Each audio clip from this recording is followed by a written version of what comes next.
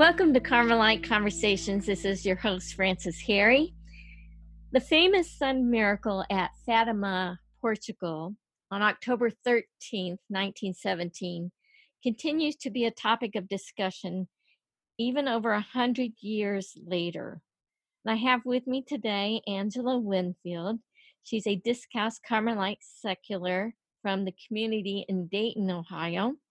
And she's going to share her thoughts on the Carmelite influence portrayed in the final apparition at Fatima, in which the sun miracle occurred. The title of her presentation is Communism, Carmel, and the Cure. So that should really pique your interest. But let us, as always, first begin with a prayer. In the name of the Father, and the Son, and the Holy Spirit, amen. Lord, you are gracious and merciful to us, always drawing us closer to you through people, signs, and symbols. Send forth your Holy Spirit to enlighten our minds and kindle our hearts so that we may respond favorably to your call. In Jesus' name I pray. Amen. In the name of the Father, and the Son, and the Holy Spirit. Amen. So, Angela, welcome to Carmelite Conversations. How are you? I'm doing just fine. I'm still coming down from a high on my retreat. I just came back from a couple hours ago. I'm glad we caught you in this grace-filled time because you have a presentation you gave to our community recently, and we wanted to get you here on Carmelite Conversations with it because I think a lot of people will be really interested in what you have to share with us about communism, Carmel, and the cure. So let's hear let's begin. Okay. Well, I was drawn to this. I've studied a lot about Fatima and, many years ago. And I am an interpreter, a historic interpreter over at Carillon Park in Dayton, Ohio. It's a outdoor open museum, which includes the Aviation Museum of the Wright brothers. And one of the things that kind of connected me with the miracle of the sun was how museums like to use, they like to use a lot of electronic displays to make history more interesting. Right, I've been there and I pushed those buttons. Exactly. And then you get the lights coming down and you got voices coming overhead and stuff. And it's meant to get your attention clearly. And as an interpreter, I'm not able to talk to the people about what I know about the Wright brothers because their attention, their focus is on the fantastic display taking place around them. So I was thinking the same thing about the miracle of the sun. I mean, why did heaven choose this way of giving a message to us when with Lourdes and La Salette and all that, it was very quiet. There wasn't any need for all the natural special effects. And I think it's because that at that time in the late 19th century, with the Wright brothers included, there was a great influx of inventions coming into people's lives and affecting their daily life, which affects us even now. Radios, the bicycle which became the airplane, the sewing machine, electric lights, which came from gas lights. And so, people are getting bombarded with all this brand new stuff going on in their lives, including new ways of thought. So we see people like Margaret Sanger and Adolf Hitler. I mean, people with that sort of thinking is coming in. Along with that is communism. Communism is the major error that Our Lady pointed out that we needed to pray very hard about, because communism does come from Freemasonry. Freemasonry is rooted in man, being centered around man, that man can get himself to heaven. He doesn't need God. And we see this specific core element in a lot of things happening at that time. And people, of course, couldn't help but be mesmerized. You've got the inventions that, we can now fly in the sky, and people are no doubt thinking, what can man not do, with what we're accomplishing? And I do believe that in the midst of all of this, God sees we're going to go down the wrong path. And so he sends Our Lady to, a good mother to come over and to warn us we're going down the wrong path. The thing that we complain about the most today is how can we find silence? How can we find time to pray? Even our families are scattered because of internet usage and cell phones. And when we were little, I mean, a television, you just had one television, maybe two televisions in your home. And if you wanted to watch something, you had to watch the same thing your mom and dad wanted to watch or your grandparents wanted to watch. You couldn't just choose to watch what you wanted to watch. Right. So, you know, so this stuff is happening, and it's, people are not thinking about God so much. So the natural cure, so to speak, would be Carmel. Carmel was a special place for Our Lady. She was foreshadowed there by the little cloud. Okay, and you're talking about Mount Carmel, right? Mount Carmel, yes. Okay. Sorry. Well, where Elijah, saw the little cloud, and then how wonderful! I mean, when Our Lady is born, her family, her parents took her to Mount Carmel, where they would, pray. I mean, of course, her prayers are always perfect in life and in heaven. And she, of course, would have visited there when she and St. Joseph were in their flight to Egypt, because Mount Carmel sits directly on the route between Bethlehem and Egypt. Mm-hmm. So naturally, they would have stopped there to pray on their way to Egypt and stopped there to pray on their way back. The Carmelite vocation is one of interior connection with God through silence, penance, prayer, but especially silence. And that's becoming a rarer commodity nowadays. And that's a big connection with what the prophet Elijah experienced on top of Mount Carmel. Mm-hmm. And later, when he heard the still small voice Yes. at another time, Yes. but so of course on Mount Carmel he saw the little cloud, which represents Our Lady. We'll bring that in, and so she's foreshadowed there. Yes. And of course we know she's the patroness of the Carmelite order, right? Mm-hmm. And it's interesting to think the Queen of Heaven came to visit something very special to her, and that would be Mount Carmel. Is like her heart. She came to visit her heart. Right. And so she is helping us fight these distractions then. Exactly. Because when you look at the household that just Saint Jacinta and Saint Francisco lived in, very, very simple surroundings. The family still gathered together at night. They still had intact families to a point. Of course, if the father died, it would be up to the mother to help survive. But that is such stark contrast to what we have today, where it's largely a lot of single parents. So I guess where I'm going with that is that there was a simplicity to their life back then because these things had not fully integrated into everybody's lives yet. Mm-hmm. So, but God sees way far ahead of time, down the road than we do.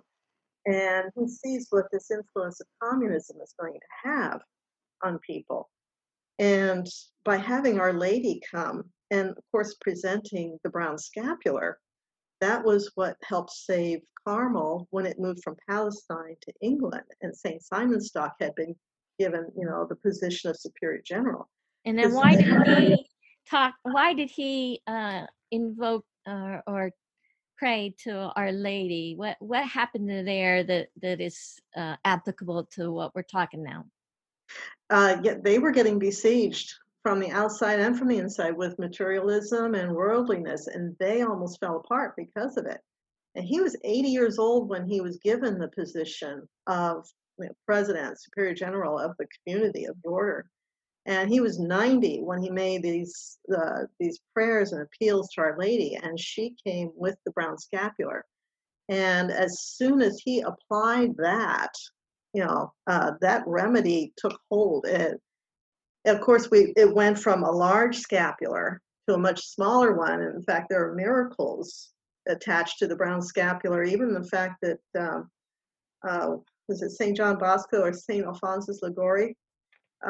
When their coffins were opened up, their bodies were corrupt, but the brown scapular was the only thing still intact.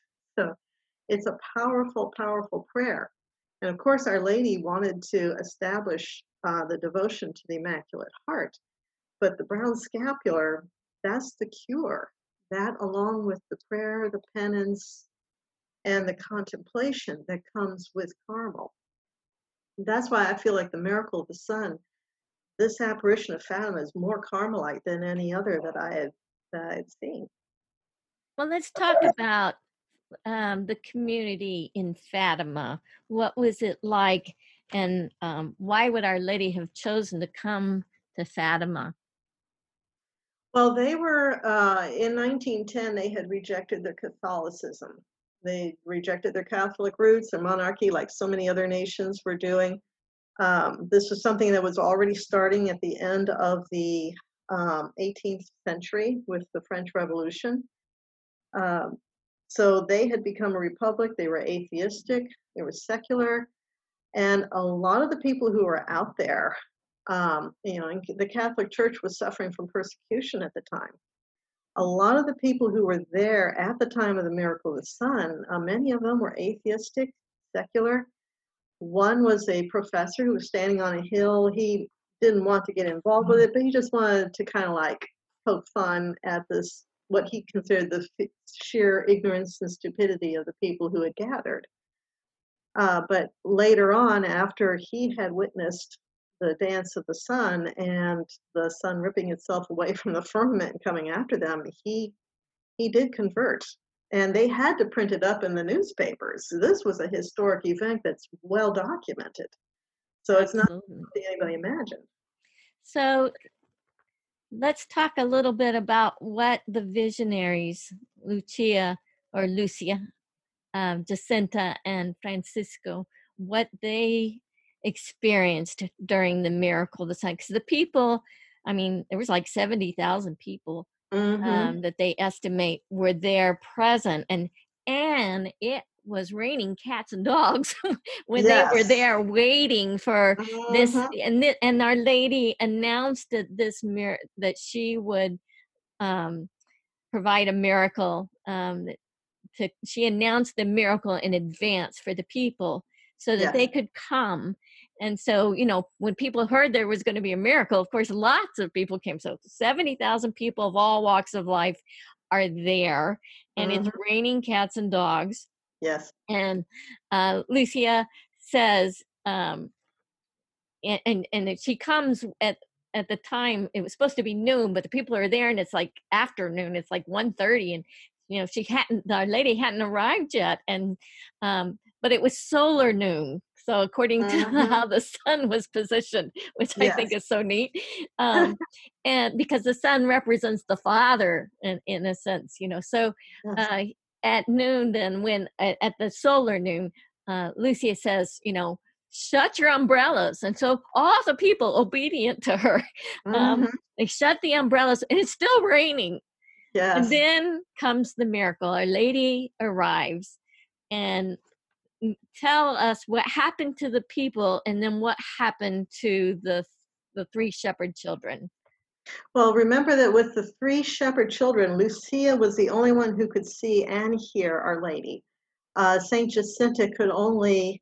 She could see and hear. She could see and hear, but she didn't hear and see everything that Lucia saw on this final apparition. And Francisco couldn't. I don't think he could hear or see any of it at all. But he could see some, but he couldn't hear. Yeah. Right. So the people, they did see the sun go through the dance. It turned into a silver disc. They could look straight at it. You can look at photos and see people are looking at it, and they're not squinting. The sun was giving off rainbow lights, in which, the world around them would turn red. It was giving off red lights. It was giving, if it gave off yellow, everything around them would turn yellow. So, I mean, the people were all, gaze about everything that they were seeing. It was mesmerizing. And they were And scared at first, weren't they? I mean, first yeah, they're awed because they're seeing uh-huh, this miracle of the sun dancing and everything, and then yeah, it breaks away and comes uh-huh, towards them, and they are like, panic this is the stricken. end, Exactly. They were In very fact, fearful. yeah, in fact, there is an account of a young boy who was a shepherd boy. You didn't even have to be in the COVID era to see that. You had to be like within a 36-mile radius. Mhm, And he had given an account later on that said that he did not remember what happened to the sheep that he was taking care of, mhm. because as soon as he saw the sun rip itself away from the sky, he saw the dance as well. But when it ripped itself away from the sky, he ran for his life. And yeah, people were panicking. Some were falling down to their knees. They were even giving their confessions. I don't think we would have wanted to hear that. Yeah, instantaneous. Yeah, and so I think what God was telling everybody, look, He is the one who's in control of nature. He's the one in control of life. You know, don't get so attached to everything you're seeing temporally, because He's the one who's the head of, author of life. He's the one in control of nature. But now, as a result of that, there were some people who were healed, and some people were converted. And Um, also, it was amazing that their clothes were dry after yeah, that after experience it of the sun. happened. They had been sopping wet, and now their Yep. clothes were dry and even clean. They weren't Yes. muddy. And Yeah. so, all of that is pretty miraculous. Now, the 3 visionaries, the 3 shepherd children, um, they had a different experience.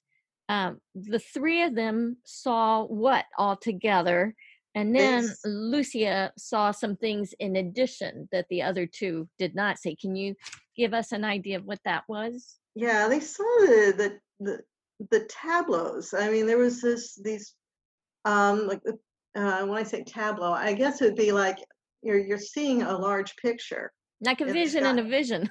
Yeah, like a vision. Saint Joseph, he was, there to the left of the sun, I believe it was, Mhm. and he's only seen from the waist up, and Mm, he's holding the child Jesus, yes. and they are both blessing the world. Mhm. This can be taken as Carmelite too, because he is the patron saint of the Discalced Carmelite order. Yes, he is. Yeah, And then and Our Lady is to the right of the sun, and exactly. how is she dressed? She changes. She starts out as Our Lady of the Rosary, and then changes into Our Lady of Sorrows, Dolors. But she doesn't have the swords in her heart. She's dressed in purple, Mhm. and Jesus. Let's see. Jesus is standing there blessing the world. He's as a grown man. Right, and this part only Lucia sees. The Right. Jacinta and Francisco only saw the first one, which represents the joyful mysteries of the Rosary. And when Our Yeah. Lady appears with just the blue robe, I mean the Purple. white robe and the blue mantle, I mean you might call that Our Lady of Grace or the Immaculate Conception. Oh, Um, yes. and Yeah. of course, the Blessed Mother calls herself in this apparition overall Our Lady of Rosary. She announces that, and Yeah. And I looked up the picture of Our Lady of the Rosary, and it's there's like, distinctive Our Lady of the yeah. Rosary, So and all she's got those the rosary. connections, and the Yeah. people, of course, they're thinking of all these things because Hmm. Lourdes was not far from some of their minds. And then, of course, Lucia then continues seeing the apparition of Our Lady of Dolors or Our Lady of Sorrows, and then Hmm. grown up Jesus blessing the world. And then Lucia also sees a third image, which Yes, is Our Lady of our Mount Carmel. our Lady of Mount Carmel, which is the Yeah. final one. Yeah. And And she's holding the what brown does that scapular. say to you, Angela? Contemplation, meditation. It the very thing that people really do not want to do, especially during this day. I think it was Saint Pope John Paul II who said that this apparition at Fatima is as pertinent today as it was over 100 years ago. This is a powerful apparition. And yes, meditation, contemplation is very hard for people to break away from the addiction of the internet and being on the phone. The distractions. Exactly. Just distract themselves until life just kind of passes them by. But that brown scapular too, it, we have to do more than just wear it. We do have to pray the brown scapular, or the prayer to Our Lady of Mount Carmel. So you would say noise is the dictator. Exactly, it is the dictator. I work from home now, but when I'm at work over at the center, um, and we're dealing with telephone calls. You're dealing with the disabled, and it takes a lot of stress out on you. So I go to the break room to de-stress. Well, other people try to de-stress by using their cell phones, so they're playing their TVs, their videos loudly. And it's usually not even music anymore. They really tend to do more of the video more than audio. And they've got it turned up loud. So I go outside in order to get myself to de-stress, and there are more people standing around with their cell phones and listening to more videos. And it's like, I cannot find a place to get stressed. So you're trying to find the outer silence so you can bank on that inner silence. And yet, Exactly. as a Carmelite, it's that interior silence which is the most important, of course. Yeah. So, But, and what happens in this silence that we're seeking? What's a Carmelite doing? Oh, there's a lot more to it. I mean, you're hearing God's voice, but there's an action of the Holy Spirit taking place that we don't even see. And I have experienced that in this retreat. It was clearly guided and controlled by the Holy Spirit. Uh, they, the, the Holy Spirit makes changes within you you don't even realize. And when you come away from it, you are so refreshed.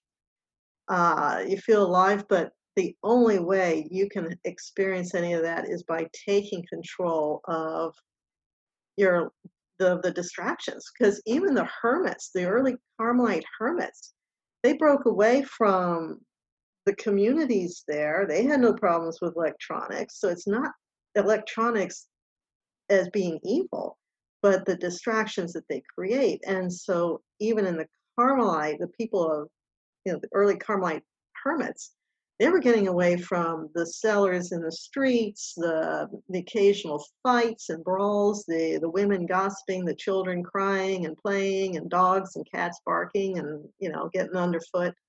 So they broke away from that to recede to Mount Carmel, and they did penance and prayer and worship.